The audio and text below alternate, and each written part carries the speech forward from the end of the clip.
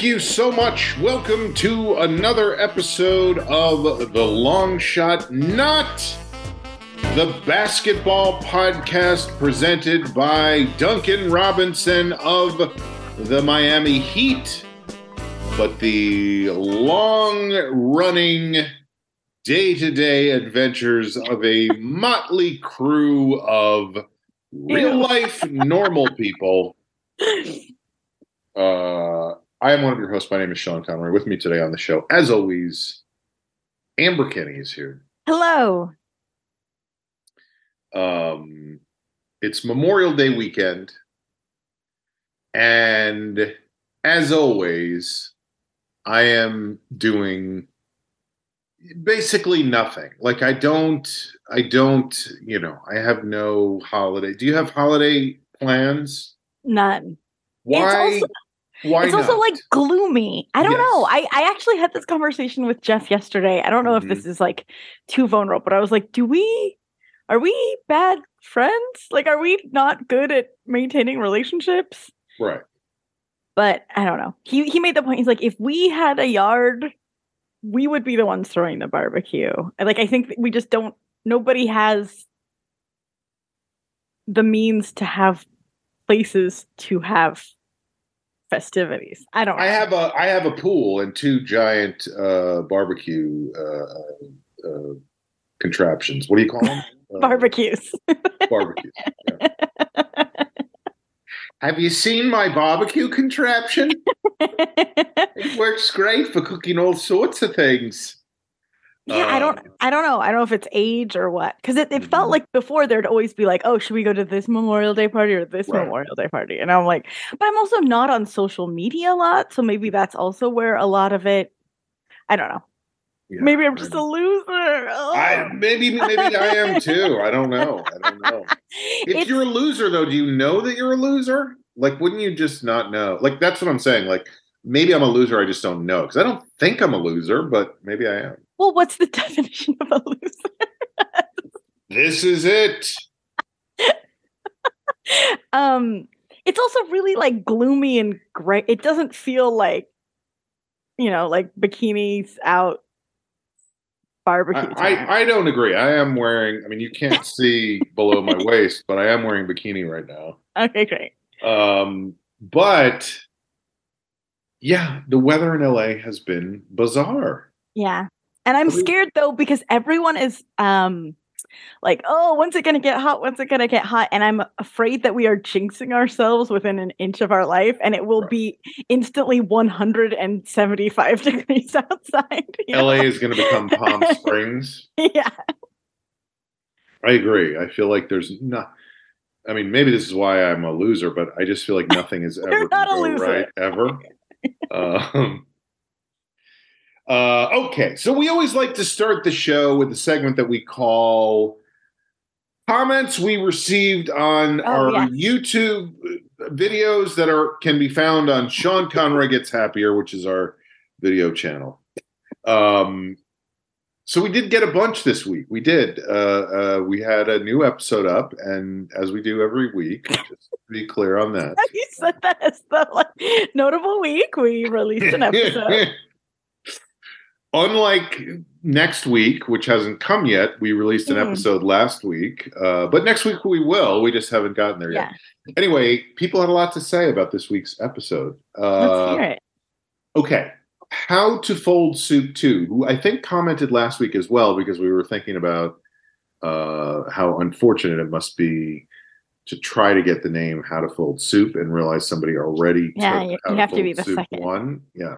Maybe that's his father. Right.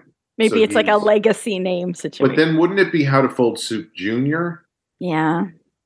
Unless his son is How to Fold Soup the third. Although I think I don't know. And how do you fold soup? I think that is such a good question. Mm-hmm. We had a chore list on the fridge when I was a kid, and one of the chores was folding the laundry, but there was never a listing for folding the soup. Right. So You didn't learn that. I never learned that skill. Anyway, here is what How to Fold Soup 2 had to say. I have never been so excited to watch an episode. Hope it lived up. Sorry? Doubt it did. Yeah. Two losers, right? Also, well, yes. But also, I have never been so excited to watch an episode doesn't necessarily mean... Yeah, it might be a very small spectrum. But I think that was because the episode was called Yours Truly, Johnny Dollar. And that was the old radio program. We're still talking about it.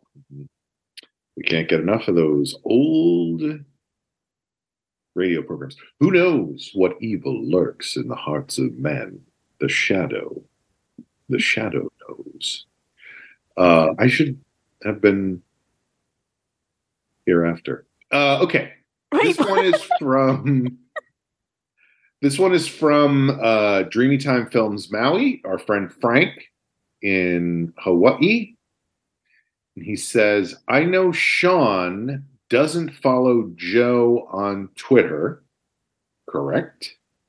But I do, and have surmised what? It's weird that you don't, and it's weird that he knows that. It's just everything's weird. What is crazy about this, and I was thinking about this as I was like copying these, the specificity with which we know our audience and our audience knows us. Like Frank, we know this is Frank. Mm-hmm. He knows that I don't follow Joe on Twitter. He knows Joe's on Twitter. He follows Joe. It's going to go on over the course of the next several. Have surmised that for the past couple of years, he has been living with his mother and aunt in Arizona, caretaking them by taking them to appointments, making them yummy soup, and being an upstanding son and nephew. Now, who knows whether Joe is really that upstanding, because a really upstanding son/nephew would be able to fold the yummy soup.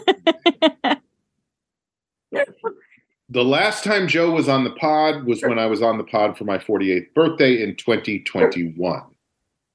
Either my appearance on the pod convinced him to stop, or he felt like he reached the highest pinnacle of the pod and nothing could top it.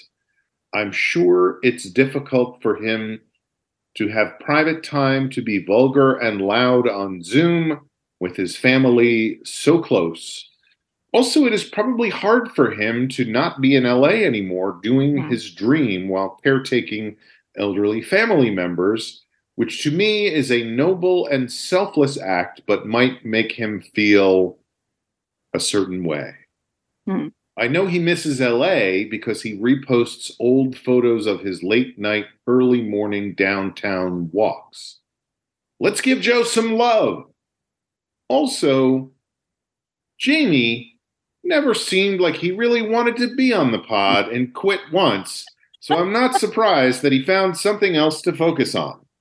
No shade to Jamie. I am very proud of him, even though he hasn't conducted an orchestra yet, but I think the podcast is wonderful as it is. Love you, Sean and Amber. Aloha nui loa. I'm sure I'm pronouncing that incorrectly. So, love to Joe. Love to Joe. No shade to Jamie. No shade to Jamie. He did quit once. How long did that last? That lasted like one episode, right? I don't remember. Or not even one. I think he quit and then he was back the following episode. He has not conducted an orchestra yet, nor, I would point out, is Jamie the new Mel Brooks. Right. Yeah. Not yet. No, time is on his side. There was something I was going to respond to in that, but I don't remember. Joe being vulgar and loud in his private time. That's exactly what I was going to respond to. How did you know? I know how your brain works. Yeah. That he doesn't have to be vulgar and loud on the podcast. Absolutely not. In fact, we always sort of encouraged him otherwise. Yeah. I feel like we were always horrified. Mm-hmm. Yeah, there's moments it's appropriate to be vulgar. I don't know about loud, but there's moments it's appropriate to be vulgar, but it doesn't have to be a lifestyle, you know? Right. if it becomes a lifestyle, it loses some of its comedic underpinnings, I think, is how I would explain it to future generations. Gorgeous. Thank you. But that was a lovely comment. And yes. Thank you, Frank. This next one is from user PJPC 4 year for Street. Excuse me? I don't know. It's a long. It's a bunch of like letters and numbers and whatever. Oh, nonsense. Oh, I know who this is from. This is from our friend Cassine, who, again, I'm not sure if I'm pronouncing that correctly, but so much anticipation and fingers crossed, hoping I'd hear my comment. This is my first time waiting for the new episode to come out, and I have been waiting all week. Remember, she's the one who just got caught up after listening to it. And she would listen to us all night, like baking and stuff. Mm-hmm. In the night kitchen. Remember that book? It's been exhilarating. What's been exhilarating? Waiting, I think. It is. Waiting is always... Not always. But it can be. I believe the waiting is the hardest part, right?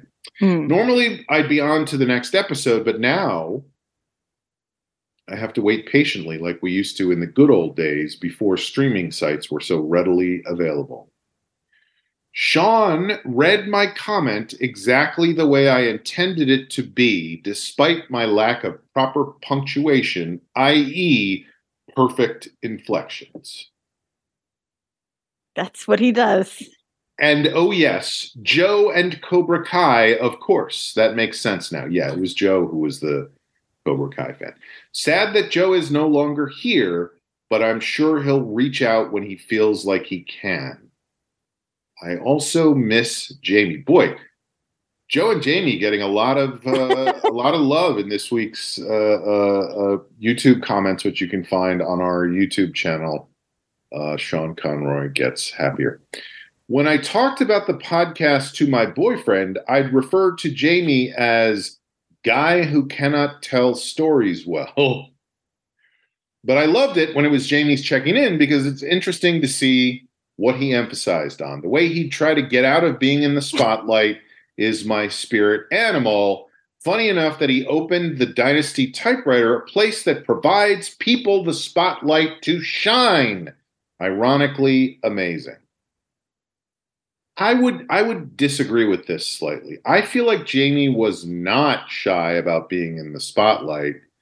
He was just not sometimes cut out for it. Oh my God. He provided the best. Well, now I have to watch what I say because I feel like whatever. But he provided the best fodder. He just doesn't have a chance to get in private spaces and be vulgar and loud.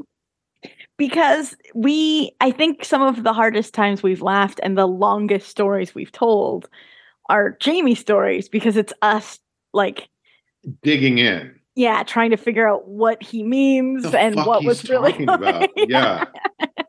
Because he chooses the most obtuse ways to. Well, even I think the last time he was on the podcast, he was just like, "Yeah, I did drugs with some strangers," and we were like, "Okay." Oh, right, where he went into somebody's.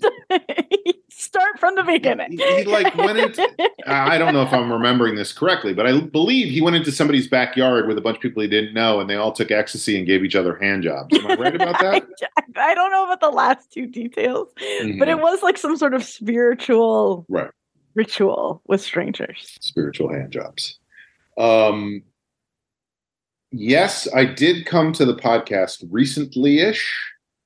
I started trying out podcasts when COVID started, and I wanted something to listen to while I did home exercises, although I can't get into any other podcast the way I do with LoShoPo. I feel like that's a fucking awesome thing to say. Right. Funny enough, I'd be laughing so hard that I wouldn't be able to do the exercises correctly. Just don't strain anything. Yeah, don't sue us. Right. It was really, it was really interesting hearing the thoughts you guys have on the pandemic. Of course, by the time I got to that point in the podcast, we were sort of out of the height of the pandemic, if you believe that's true even now. Are we now? Yeah, exactly. And I really appreciated how careful you guys were about it. We were not in denial about the pandemic. Listening to the struggles during that time made me feel very thankful that we've survived for the most bit and are emerging towards the light at the end of the tunnel. Call back to when Sean used to introduce Amber. I thought it was so sweet. My favorite was figuring out which F word Sean was going to use in replacement of Jamie's last name. Life is a little different now, but we can only make the best of it all. I'll be baking a cake this weekend, and I'll be sure to tag you guys in it. Oh, yeah. She's going to tag us in her cake. I'm guessing on Instagram. Oh, I see.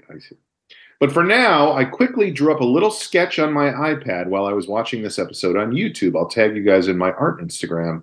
Hope you enjoyed. Did you see that post, by the way? I did not.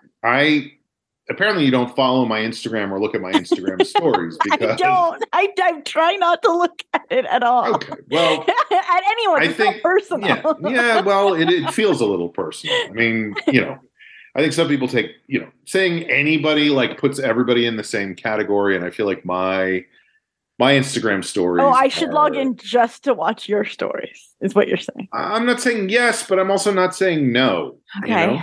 So is it worth it? Like, what are we bringing to the table? She drew a great sketch of the two of us. Oh, I gotta see.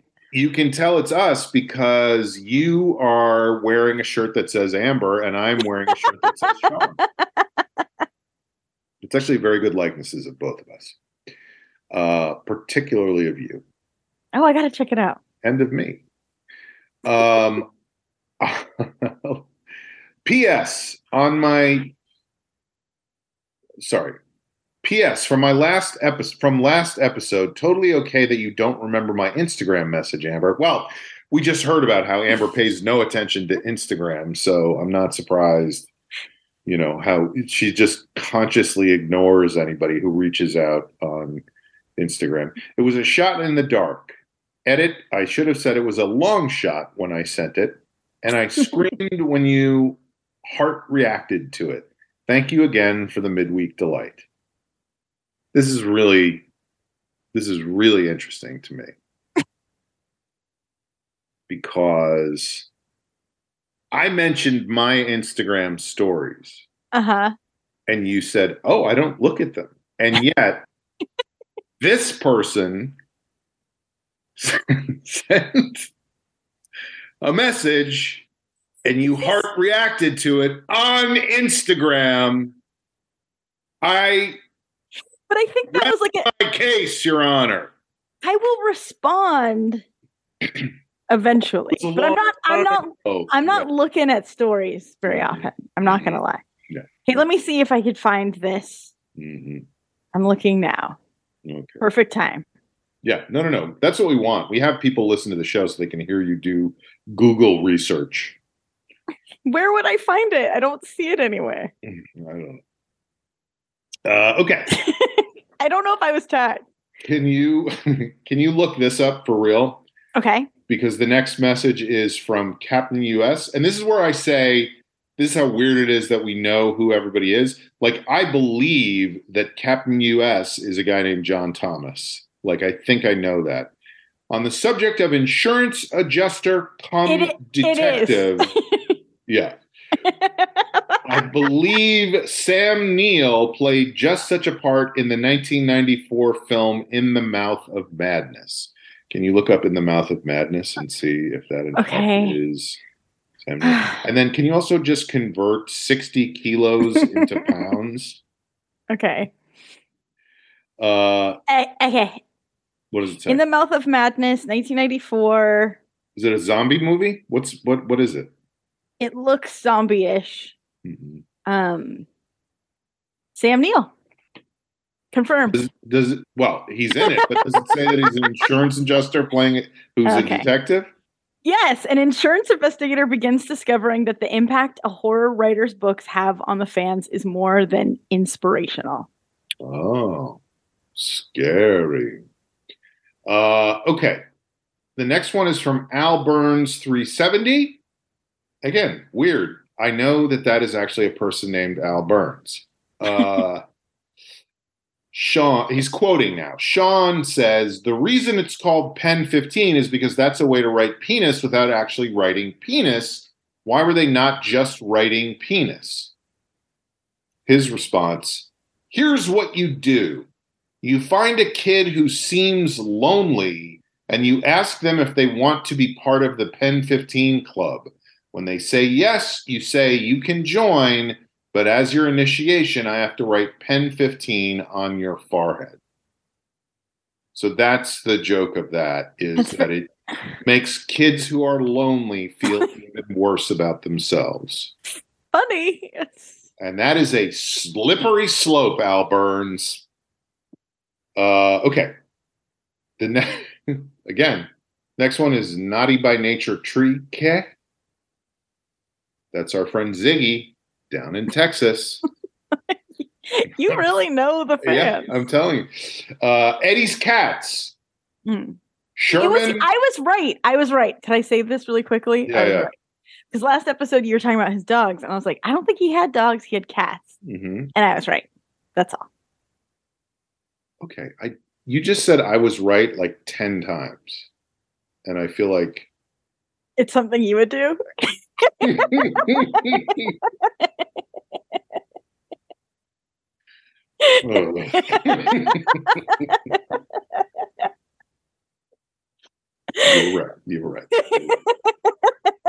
were right. Okay, so this is what he wrote. Eddie's Cats, Sherman, Criswell, Hoju, and Sphincter, if memory serves me correctly. Sphincter doesn't sound right. No. And then somebody responded, Jamie Kaplan 4029, which I believe is Jamie Kaplan, a robot. Said Louie and Katie are in my head as well. Yes. Yes. I believe it was Sherman, Criswell, Hoju, Louie, and Katie. Yes. Were the names of the dogs. The next one is from Green Apple Cat, which is Scott down in Australia. We have a Zoom. I know. We should have a cocktail party every week on Zoom. It says Ray jet engines. Remember there was that quote about that whole long thing about jet engines? And we both were like, question mark? This is what he wrote. You were absolutely correct that I copied and pasted from Wikipedia. It had nothing to do with your episode. I wanted to see if you'd have any false memories about talking about jet engines. So that was a test. That was a test from Scott. We did. We did. No, we absolutely did. And then he said, he's from Australia. So he says, as for the thing about New Zealand and Australia, New Zealand is 3 inches underwater while Australia is only 2.7 inches. That's 69 millimeters. Hey, source the Australian and New Zealand Underwater Index Report 2022. Middle of the week, apropos of nothing, I had a flashback of talking about Australia and New Zealand, and I was like, am I going to get in trouble? Like, did I say horrible things? Why do you hate Australia? Yeah.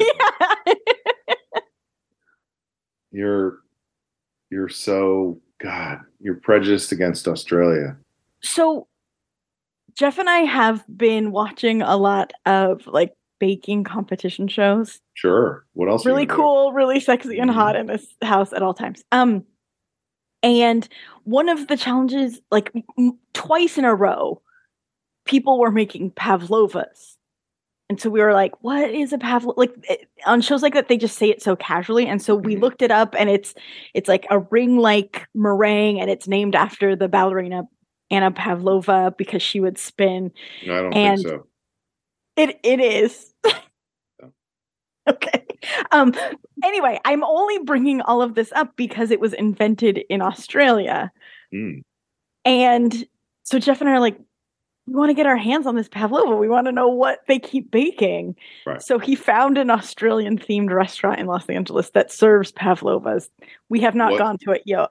Was it Outback Steakhouse? It was not. I made the same joke. We've got boomerangs on the walls. But yeah, if we ever have a pavlova, I'll let you know. But I just thought it was interesting that it was an Australian restaurant. I don't know. Yeah. Well, just so you know, the pavlova was named after Pavlov, the dog, the behavioral scientist who figured out that when you ring a bell, dogs get hungry, and so when you make a ring, pastry like a doorbell. Well, it makes people hungry, so you call it a pavlova. People just have a natural hunger response. And then there's two more comments here. Mr. Zastin says first, and Jamie Kaplan 4029, the robot says, "You are just me on a different device." So I don't know. The robot is confused. Oh, they're talking to themselves? No, it's two different people, I think. But one of them says first, and the other one says, "You're just me on a different device." Oh, maybe it is the same person. Mm-hmm. Yes. Well, we'll have to wait till next week to find out. There could be lots of twists and turns in this story. If it is the same person, well, they could lie about it and say that they're not the same person, or they could have two logins too. Right, but I'm saying they could also lie about it and say that they are the same person. Like they could. There's no way to lose in this case for them. They can always defeat us. Wait, walk me through that again. I can't. I can't do it. How are we getting defeated? I can't explain it. I just know it's true. Either way, they won, those sons of bitches. God damn it. All right. Well, it's time for a segment on the show that we like to call Checking In. So why don't we start today with Amber? What's going on? Yes.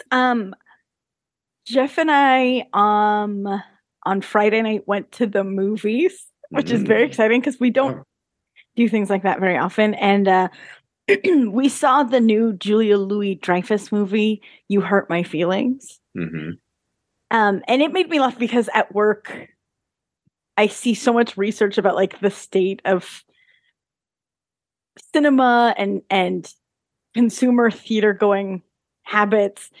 And basically Jeff and I are in the like 0.0000001% that goes to the theater to see like mid to low budget comedy. Like everything else, it's like they only go for horror movies, they only go for superhero movies. Right, I just thought it was funny that we like are bucking all the research I saw. It really sucks because it means that nobody makes any good movies anymore except horror movies and superhero movies. I know. And those aren't my two favorite genres. So we went and it was fun to go out. We went to a movie theater that we used to go to all the time, the Laemmle in North Hollywood. But it is so strange out there. And I know this is across the board, probably in every industry about everything, but especially movie theaters, because there was just like a slight vibe of like there wasn't a bare light bulb swinging from the ceiling, but that was the vibe. Like everything just felt a little off, a little bit not updated. We had to like Jeff bought tickets ahead of time, and there was like a self-service, like you scan your phone and the tickets get printed. And I get it; they're trying to save money on fucking bottom line capitalism, blah, blah. Baby. Get rid of the workers. We don't need workers. But just like everything felt not updated. I don't know how to like it. Just felt dingier or. I don't know if it was not updated. I mean, you're the one who was looking for a bare swinging light bulb. That's not updating. That's more like atmospheric, you know? Yeah, but I like spooky. Mm-hmm. And we saw the movie and it was good. We liked it. Were there other people in the theater? It was packed, which was insane. The other 0.0, like it was everyone in that demographic was there. Exactly. Well, I think it was opening night of the movie, so I think we were like the diehard fans. You were sitting next to Julia Louis-Dreyfus. I said I made that joke. That's my whole thing. I just like to repeat jokes people have already made. But okay. They should build the plane out of the black box. I don't know how to say this delicately, but it just is what it is. Mm-hmm. Jeff and I were among the youngest in the audience, and probably I don't know what it was, but the audience was so annoying to me. And I don't know why. Everything about the story is going to make me sound like such an asshole, but it is what it is. This is my checking in. This is what really happened. Look, you think your other stories have made you sound like not an awesome? Asshole? Yeah. But like, so the movie is, again, I have to reiterate, it is good because everything about my reaction is going to make me think I didn't think so. Mm-hmm. But it is like a quiet, subtle, like family relationship comedy. Like it's very realism. Where they save the world or no? No, it's just about relating to each other. Somebody's hiding in the closet to kill them?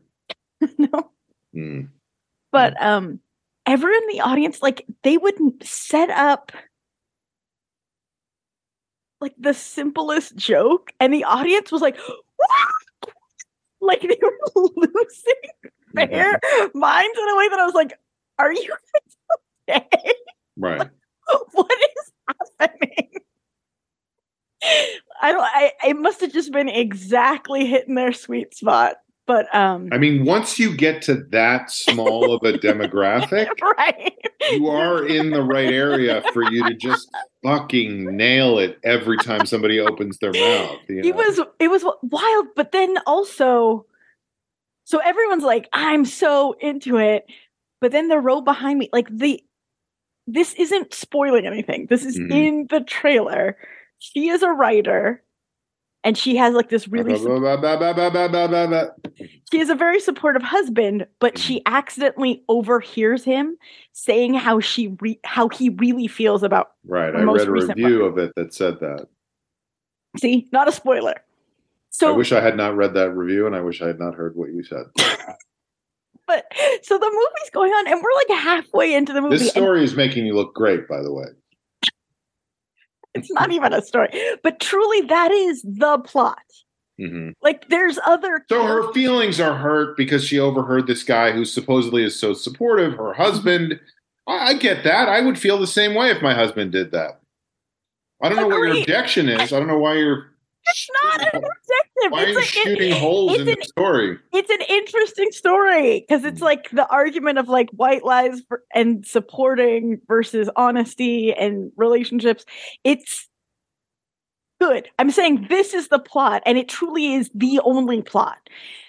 And about halfway through, I overheard someone behind me say, "See, she heard her husband say those things," like explaining to the person next to him what the fucking plot was when it is not a complicated plot. And I'm like, what's going on here, buddies? So she overheard. Wait, what happened? Like, go, here's my phone. Here's the trailer. Watch the trailer while we're watching the movie so you can know what's going on in the movie. But it was good. And then we went to a 7:30 movie, like not crazy late night. When we got out, it was like lights off, like lock up behind you, like tumbleweeds. And I was like, I get it because they have to probably have shorter hours and fewer show times and all this stuff just so that they're not spending more money than they're making. But it was, I'm not used to 9:30 being like, it looks like it was 2:00 in the morning. Right. No, I mean, it is a weird thing that happened, I think, post-pandemic where there's just been this whole shift. I think we even talked about this on the podcast at one point, and I got an angry email from somebody that was talking about something, who knows. But I was complaining because I was trying to get a coffee at 5 o'clock in the afternoon, and every coffee shop I went to was closed. Right. I was like, I don't get it. Like, and every coffee shop I went to that was closed was filled with just a swinging light bulb and just tumbleweeds everywhere. Just spooky. But yeah, I don't know. It made me really pensive on the drive home about are we turning around? Are we coming back from this? Like, right. The fact that it is there are so many big corporations and their goal is to always increase their profits and cut their bottom line, that it's like, I don't know if like there's a possibility of having just like good service anymore, unless you're talking like luxury, like craziness, and which you would need to be rich to afford, and the rich people will get that because they will have all the money because they're the billionaires. Yeah. I don't know. It's interesting, and I am not at all, to your point and to the angry emailer's point, I'm not at all blaming the theater or the people who work there. It's like a bigger systemic problem than that. Like, that people need to put food on their table, and things have to get cut along the way. It's I think the email I got, I could be remembering this wrong, because in my mind, a lot of things I remember are wrong. Like, I was at the Kennedy assassination. Who did it? It was a guy. He was not on a grassy knoll. He was on a sandy hill. Sliding. Yeah. And his name was actually Sandy Hill. But the email I got, or whatever it was, who knows if it was like a tweet or whatever, but it was like, the workers don't want to be exploited anymore. Like, that was and I agree. I think that's. But I feel like we're saying two opposite things. In other words, capitalism is forcing these places to strip the workers out and not pay people to do their jobs anymore. Because I think that's what was happening over the pandemic, was corporations were forced to deal with not having enough workers. So they made it more and more easy for themselves to make money off of that. But the opposite of that is, let's not have workers doing work anymore, so let's close the store. Let's close the coffee shop. So I don't know. I think they come from the same place. Well, I don't know about exploiting them, but I could see some pencil pusher saying, we make the least amount of money between 4:30 and 5:45, so it would actually be cheaper if we just close the doors. Do you know what I'm saying? Like, I do, but I feel like that's costing people jobs. That's not exploiting the workers. That's like saying, we're not going to let people work. It's exploiting them in the sense, I guess maybe exploiting isn't the right word, but it is not allowing them to work. Right. No matter how you slice or dice it, it's harder to earn a decent living. It's unexploiting them. De-exploiting them. I don't know. A-exploiting them. I don't know. Dis-exploiting them. It seems like there needs to be some big changes, and I don't know what, and I don't know how to go about it. But it feels bigger than Starbucks hours, is what I'm saying. I think it's like... Oh, this wasn't just Starbucks. This was a number of places. But I feel like it's like how we think about the economy as a culture. Like, it's... You're saying not just coffee shops, but also Jamba Juice. Also Jamba Juice. You say Jamba Juice? Mm-hmm. What is it? I say is it Jamba Juice? I say Jamba Juice, but I love Jamba Juice. I think that's cuter. That's what I go for in store titles is what's the cutest way to say it? Giamba. McDonald's. But anyway, I guess that is my checking in. Here's mine. I had another show last night, another improv show, this mixtape show that we're doing on Saturday nights. And it was really fun, really great show. Very hard to pull an audience. Even it's harder to pull an audience on Memorial Day weekend. But here's the thing. We've talked about this before on the show. The difficulty of the way this theater is being operated and how it is, I believe you were the one who introduced it. Well, right. Turnkey versus latchkey. Yes. That there's just a kid inside not letting anybody in. My parents aren't here. But you know, it was not what I would have, not the theater experience I would have chosen for people to have. But okay, that's the way they're doing it, and that's what I'm dealing with, and I need to adapt to that. And here's the thing about running a show, producing a show. Like I'm producing this show now. I'm performing in it, but I'm also producing. And prior to this, I didn't have to do producing for 25 years because I was working in shows that other people produced and that got huge audiences, and I never had to concern myself with any of that. Did you prefer that, I would guess? I have mixed feelings. Just skating in and getting a big old standing ovation and right. It was heading out. It was a dream. But here's the thing. I did the work to get to that point, you know? Like, it's not like I just one day woke up and was like, I'm not going to do this anymore. I'm going to do this thing. It was like I worked my ass off for a number of years and got to the point where that was the case. Everything went away for a variety of reasons. Now we're in this other situation. So I have to, and I'm very lucky I have a guy helping me produce all this stuff.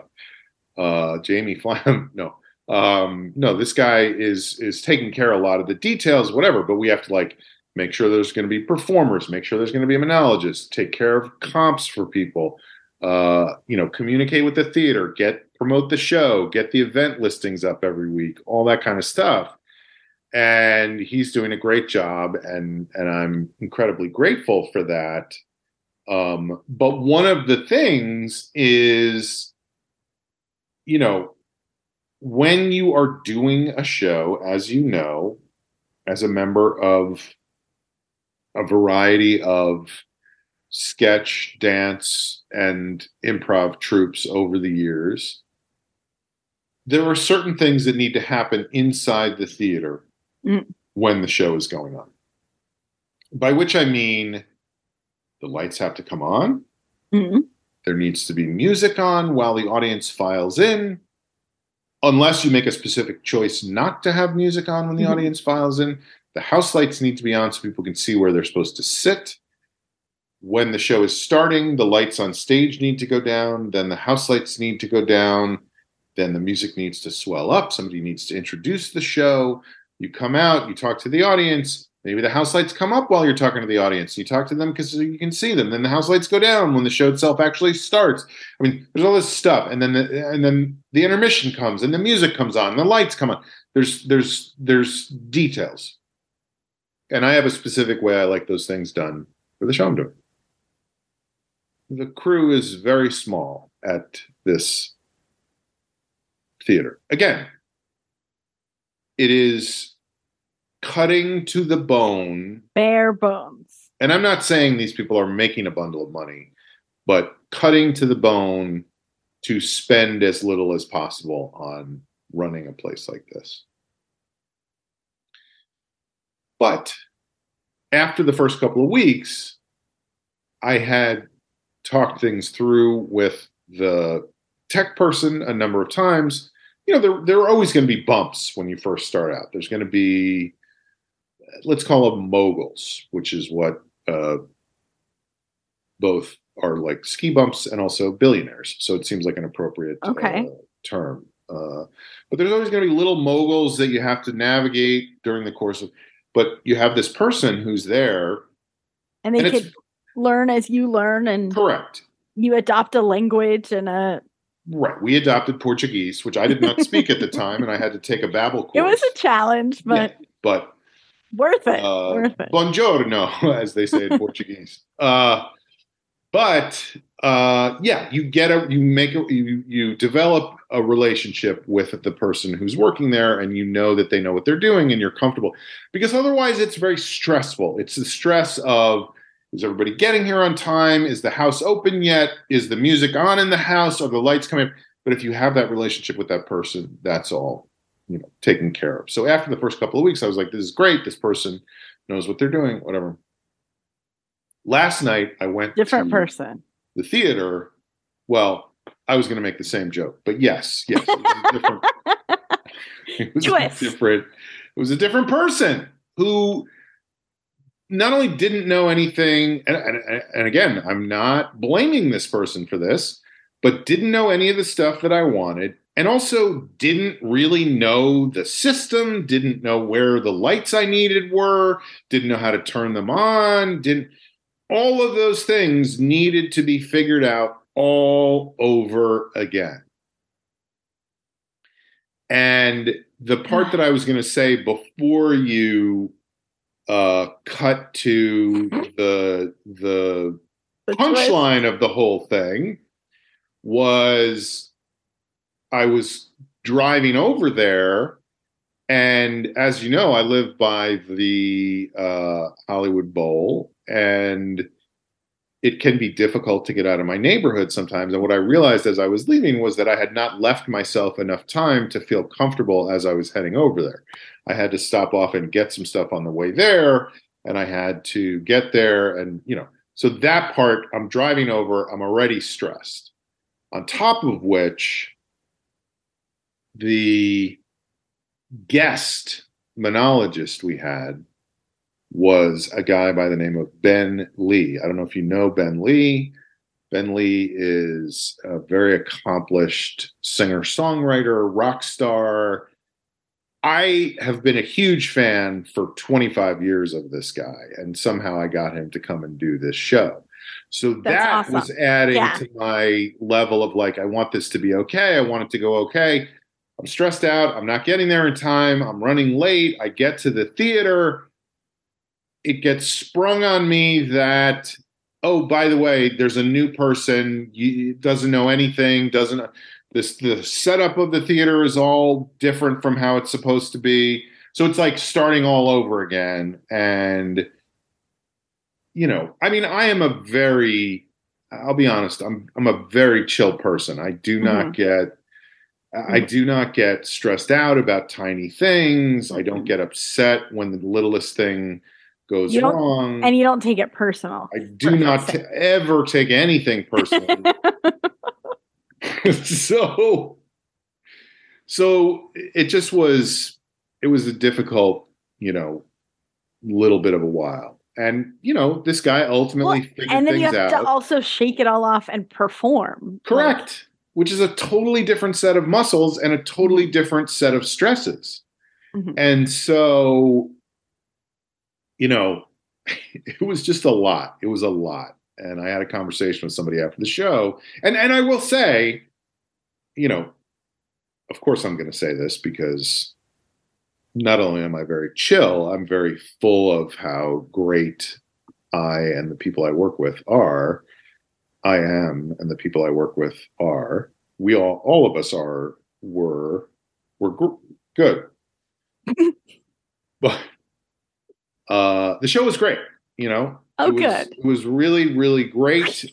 And my friend, when we were talking about all this afterwards, my friend said, this is somebody I've known forever, and was like, I know you well enough to know what was going on in your brain the entire time. But I also know that nobody in the audience saw that, and you were great, and the show was great, and it was great. And that was very gratifying. And then my friend also said this is producing. This is what it is. And it's a set of muscles that you're going to have to. That's why it's a job within itself. You're going to have to develop those. Like, this is a good thing you're doing, but you're going to have to get used to dealing with that stuff. And he's absolutely right. And I also realized, I mean, as I was thinking through it, I even during the course of the evening last night, in the middle of the fucking meltdown of like, oh, I don't know how to work those lights, and I don't know what part of the stage this is that I'm supposed to illuminate. I was like, well, it's going to be fine. I was already like getting to. Oh, that's very zen.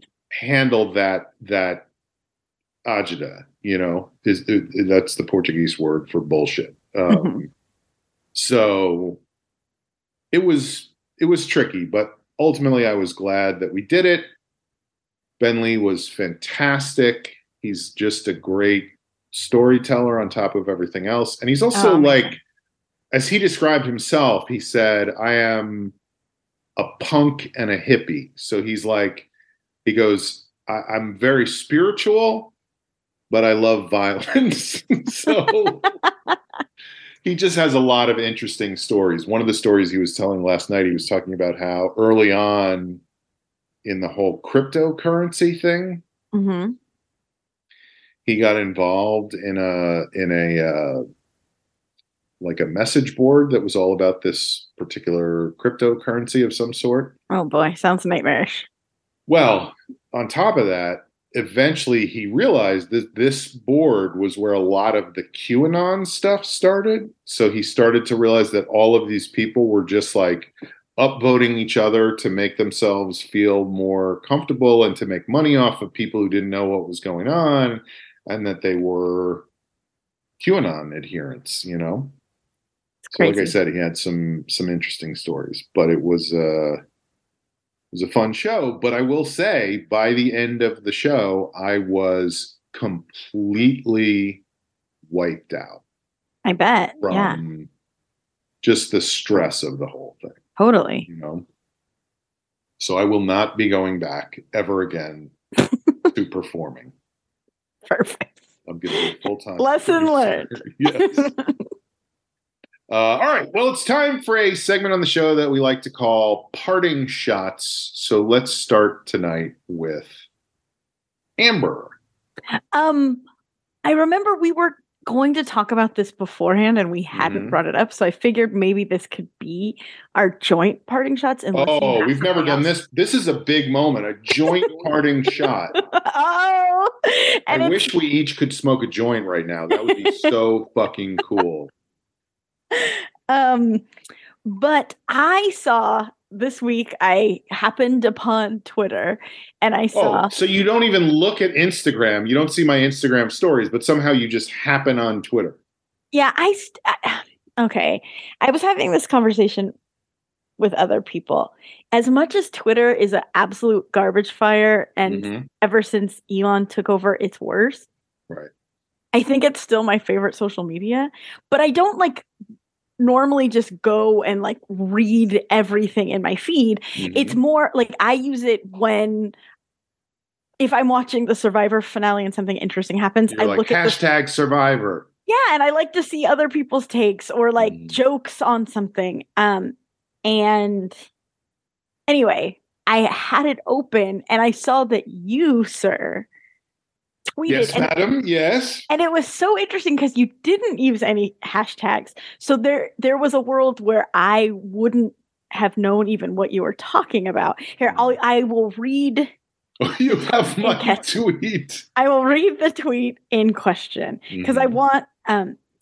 So you tweeted, the absurdity of Lala and James Kennedy aggressively seizing the moral high ground versus Sandoval is like rabbits being furious at horses for eating carrots.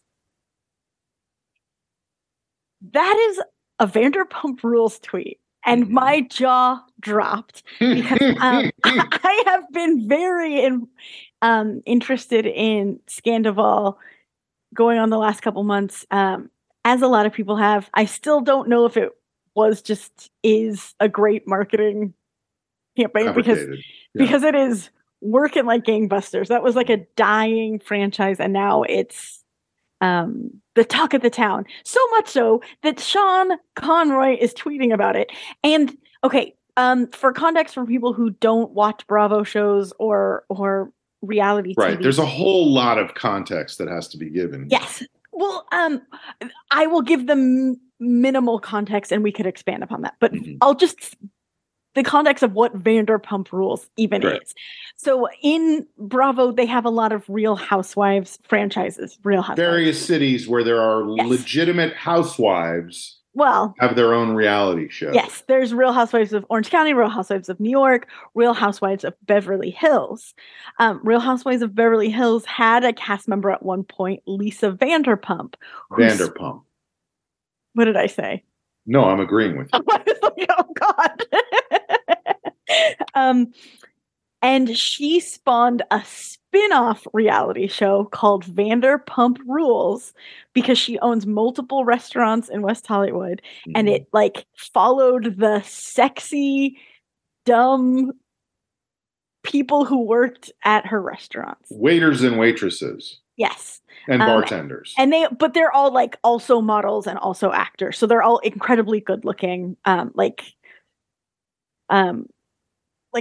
comically so sometimes. Like, you know, when someone's so good looking that they're almost unattractive again, you're like, you don't look like a person. Well, and I would add to that, and I don't think this is necessarily true on Vanderpump Rules. No, I think it is. Particularly of Lisa Vanderpump, but a couple of the women as well. Where there's just all kinds of plumping and weird chemical stuff going on. The men too, my love. The men too. No, I don't think so. But they just look weird. They look strange. They're like plasticky. Like alien creatures. Well, this show has been on, I want to say like 11 years or something insane. And it has been not the most popular show on Bravo. It's been sort of in decline. And then Scandival happened. And Scandival, oh my God. We needed like an episode of just me talking about this. But so it takes so much. So everyone on the show is basically kind of a garbagey person. Kind of. By which you mean people who are just alcoholics who sleep with everybody and cheat on each other, don't and care about anybody's feelings. Yeah. And are all just focused on themselves, looking for attention all the time. And I would argue that probably the least garbagey person on the show is a woman named Ariana. And I don't say that she is free from sin herself. It's crazy that we're talking about this. Yeah. She has been dating a man named Tom Sandoval for 9 years. They own a house. They live together. And because of her non-garbage-iness has sort of shaded and obstructed Tom Sandoval's garbage-iness, where she seemed sort of legitimate, so therefore he seemed sort of legitimate. And except for his haircut, which makes him immediately seem shady. They've been dating 9 years. Oh my God, it truly could be hours that I talk about this. But there was another couple on the show, James Kennedy and Raquel. They recently got engaged and recently broke up. The last season. They had Raquella or whatever it was called. Rachella, yeah. Yes. Jesus Christ. Anyway, point is, it came to light this winter as this season was already airing that Tom Sandoval and Raquel had been sleeping together for the past 7 months. During the filming, even though they're not talking about that. And so there was an immediate emergency. All of the cameramen went back out to everyone's houses and they did, because they had finished filming. They had like a season finale, but they did a second season finale of kind of Where Are They Now? All of this to be said is the reunions are really where it's at because we want to see how people feel, who knew what, when, how, where. The reunions, there's going to be a 3-part reunion. The reunions just started airing. this past week was the first of the 3 parts of the correct. 3-part reunion. Correct. And Sean Conroy tweeted, obviously talking about the Vanderpump Rules reunion. And I think I said it to you. I was like, I can't even imagine a show that seems less what you're into. Mm-hmm. And so for A, to know that you're watching it was shocking, but B, for you to like casually tweet about it as though you are in the fandom, have been in the fandom, and everyone knows you're in the fandom, it was all very like, we need to talk about this.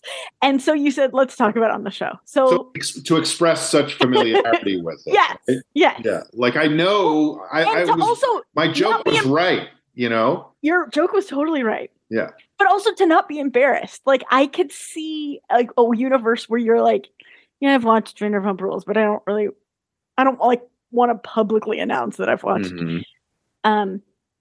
So tell me what's going on. I as you know, I'm a reality show addict. No, of course I don't. No, it just so happens that I have a friend of recent acquaintance. Hello.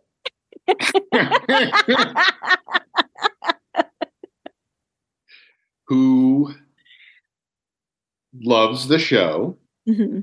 though knows that it is garbage and that they are garbage people. That's the point. You watch it because they are garbage. You're not watching it to like find a hero. It's the opposite of a superhero movie. And that became a thing that we would do every week. That is cute. And I was like, okay, I will, you know. I hated every minute of it, but you know, when you absorbed it. Yeah. When you're sitting there watching it, it's like it's hard to not. And I did in some ways get obsessed with some things, you know. I would like to know what. Well, because we you know, there's that whole watch what happens live thing. I think Andy Cohen is a Bravo Andy Cohen is the worst interviewer I've ever seen. Like, okay. I just think he is. A lot of people are going to come for you, so like, watch out. Hold on to your butt. I don't care because I just find it so funny that he literally never either listens to what people's responses are or asks a follow-up question. He just has cards and he reads the questions and then he's on to the next thing. And he doesn't care what their answer is. And that bothers me because you had some follow-up questions. Well, the whole point of interviewing people is to... It's like when Jamie would tell stories and we would dig into what was interesting about it, you know? Right. You don't just go, okay, fine. Next question. What's the temperature outside? What day was the last time you changed your socks? Okay. You know, like, so anyway, I did watch the reunion and it really bothered me. Like, because yes, this guy is a piece of shit, but he's been a piece of shit the whole time they've been together. He cheated on her very early in their relationship. Miami girl was well, but she accepted that because they weren't totally together then, and whatever. But the reason I wrote that tweet was because those two people were so excited to just go after this guy when neither of them is a paragon of virtue, you know? And I mean, here's the other thing. Have you watched, this is how deep in I've gotten, have you watched The Randall Scandal on Hulu? No, I refuse to watch The Randall Scandal because guess what?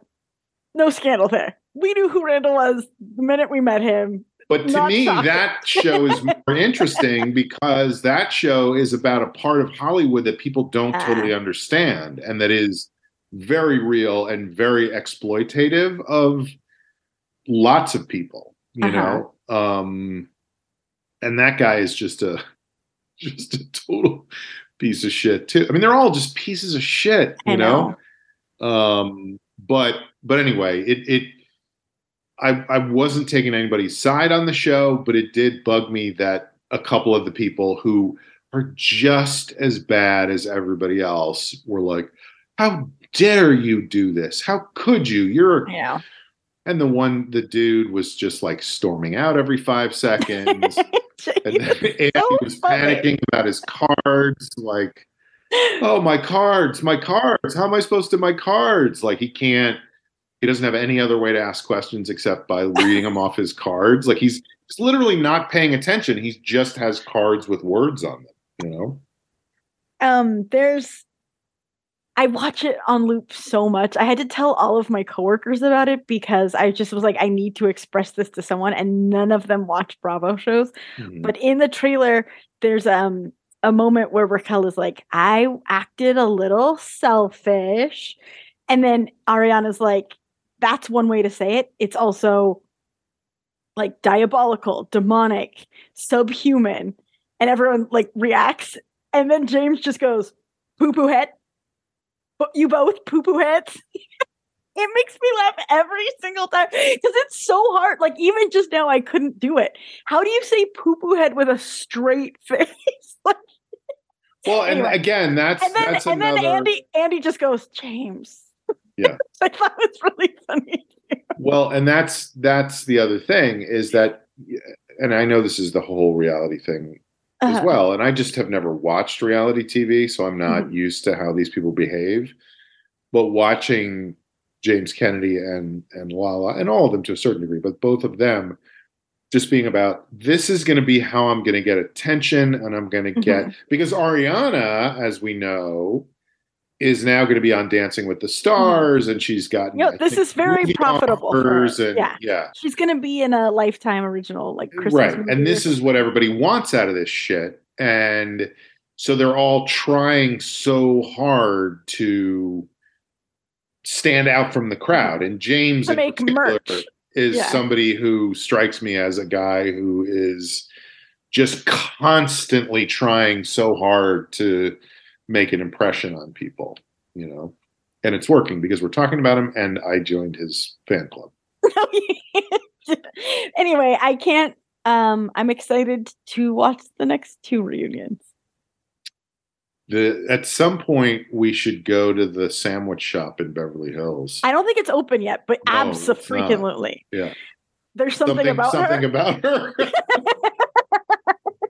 That was one of the funniest parts of the season to me, because I hadn't really been watching Vanderpump. I'm going to be honest. I came back because of Scandal.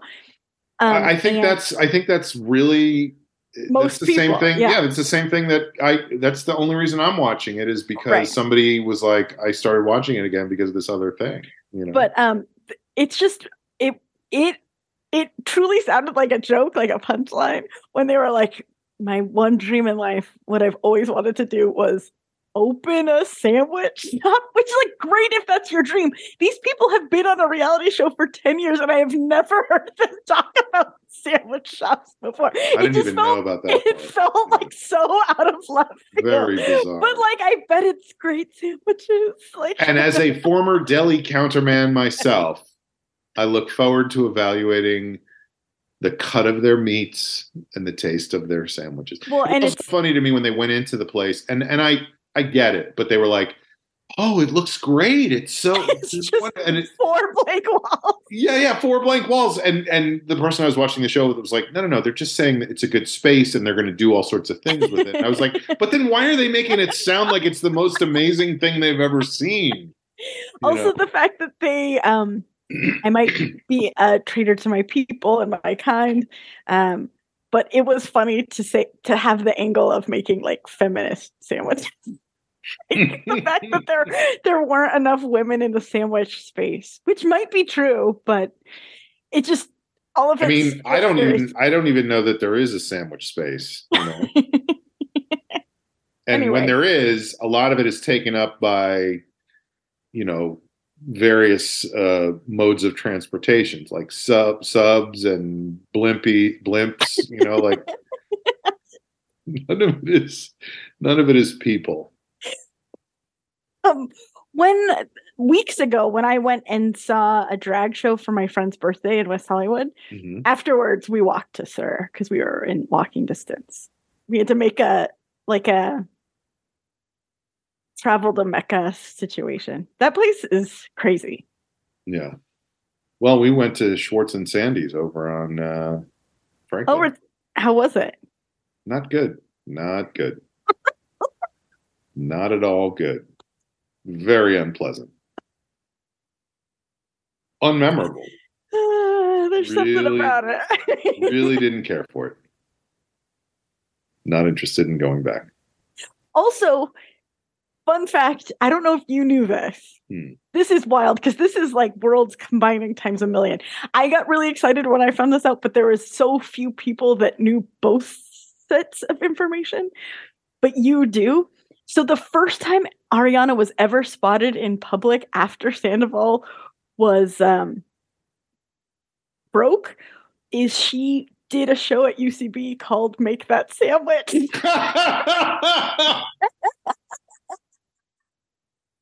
Oh my God. I didn't know that, but that is too fucking perfect. I know. And it's also like, first of all, who is the person involved with this show at UCB called Make That Sandwich that is also Lindsay Ames somehow involved with Ariana, you know? Crazy.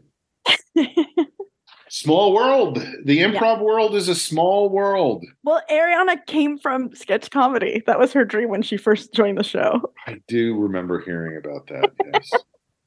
Was she... But it transferred to a sandwich shop. Was she in... you know what?